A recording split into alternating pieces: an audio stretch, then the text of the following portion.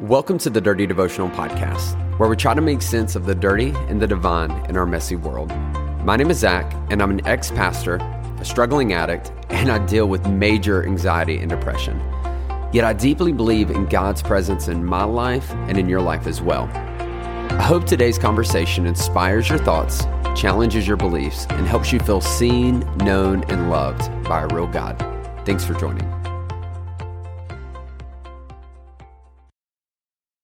What's up, my dirty fam? Hope you guys are doing awesome and so excited to have you here again for the Dirty Devotional Podcast. And today we are continuing our conversation. We've been working through the book of Mark. I hope you've been reading with us.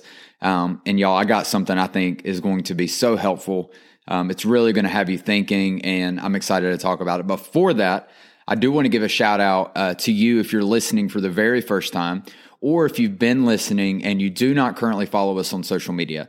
I would love to invite you to go follow us on Instagram, follow us on Facebook, so that we can connect with each other. And so, man, just as recording this, yesterday I had a chance to go live on Instagram to answer some questions, and I would love to be able to, I do that so I can connect with you guys. I want to get to know more about you, your story. I want you to get to know me, so I'm not just a voice that you listen to, but I'm a person that you know.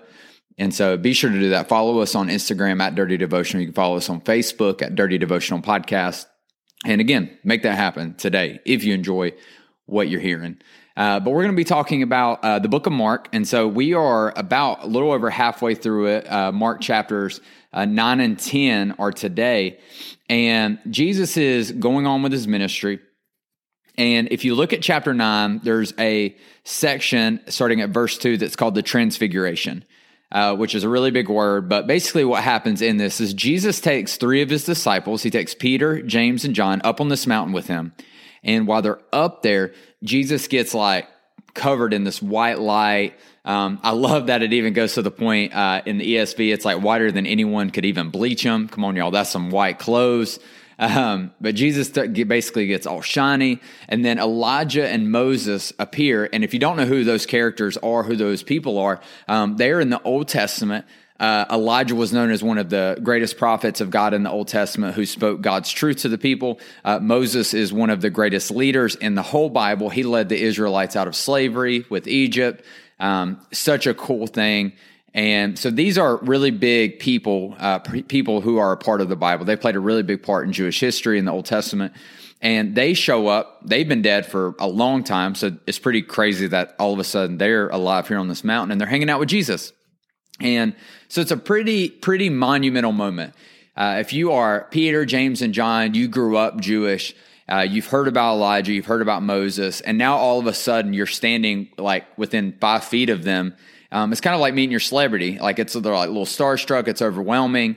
Jesus is like all whited out, looking all glorified. God speaks to them and says, "This is my son. Listen to him." I mean, this is a big moment, y'all. I know some of you have had these Sunday church services where you're like, "Whoo!" It's been like the perfect worship set comes on, and you're like in tears, and your hands are up, and then the message is just for you, and you have this thought, and you think, "Y'all, I never want to leave here.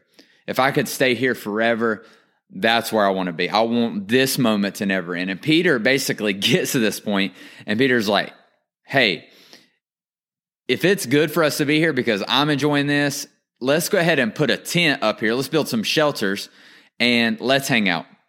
Like, let's stay up here on the mountain with Jesus, with Moses, with Elijah. This is incredible. It's mind-blowing. Best experience ever. Never want it to end." And basically, Peter wants to not leave this mountain. And listen, if you're being honest, you've been there before. Like, you do church, you do your group, and it's a place where you feel like you can encounter God, and it feels safe. For some of you, I know some of you that hasn't been the case, but for most of you, it's probably a safe place where you've had this emotional response, emotional awakening to the presence of God, which is so special. And all we can think about is, I can't wait to get back to that mountaintop moment, that incredible experience. But I love that Jesus tells them no. Jesus is like, "No, we can't do this." And they go back down the mountain. And then if you look at the next section, starting at verse 14, they run into a boy who's been possessed by an impure spirit. And Jesus ends up healing this boy. And here's why I thought this was important, is because so many times we want the mountaintop moments. We want the incredible experiences. We want to be emotionally riveted by God, and we want to be blown away. We want to feel his presence, and we want to stay in those moments. But if Jesus, Peter, James, and John would have stayed up on the mountain, this boy would have never been healed. And I want to challenge you today that it's not on the mountaintops that make the impact. It's down in the valley. It's when we come into contact with people every day within our lives, at the grocery store, at our jobs, the people that drive us nuts. It's the contact with those people that when we leave Sunday, when we leave the mountaintop experience, when we leave these incredible moments, that we take what we experienced there and we bring it to someone else. And we bring it to the real world and we help make a difference there. So many times we are just we are just Sunday goers, and we just are all about the nights of worship. We're all about the message and doing all that. And that's all great. And those aren't bad things, but it does become a bad thing when it becomes a God thing for you. And instead of having a relationship with God, all you have is a relationship with a church. And what I love about this story is Jesus basically teaches us and teaches Peter, James, and John that, hey, there's work to be done, and the power that you felt up on the mountain can be experienced down in the valley. And today, God wants to tell you the same thing, is that there's power working in you and through you. And the way it can be worked is when you come off of the mountain and you step into the valley and you start interacting with real people who need it the most. So today, how can you do that in your life? Who are the people that come to mind when you think about your day-to-day life that need your light? They need your power. They need the love that you've experienced from God. They need the emotional, overwhelming presence of God. And you have to bring that to them. You have to be the light of God's grace, of God's love, of God's mercy. And you get to be the one to bring it to them. So who are the people that need that in your life? Who are they? And I want to challenge you this week to go after them. Be that light to them. Love them well. Care for them well.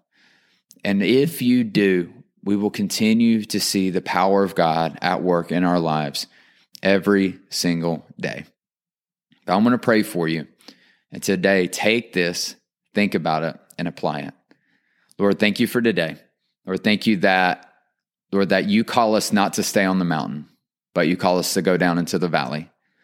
Lord, because it's in the valley where true work can get done. It's in the valley where we see your power at work and we see lives changed.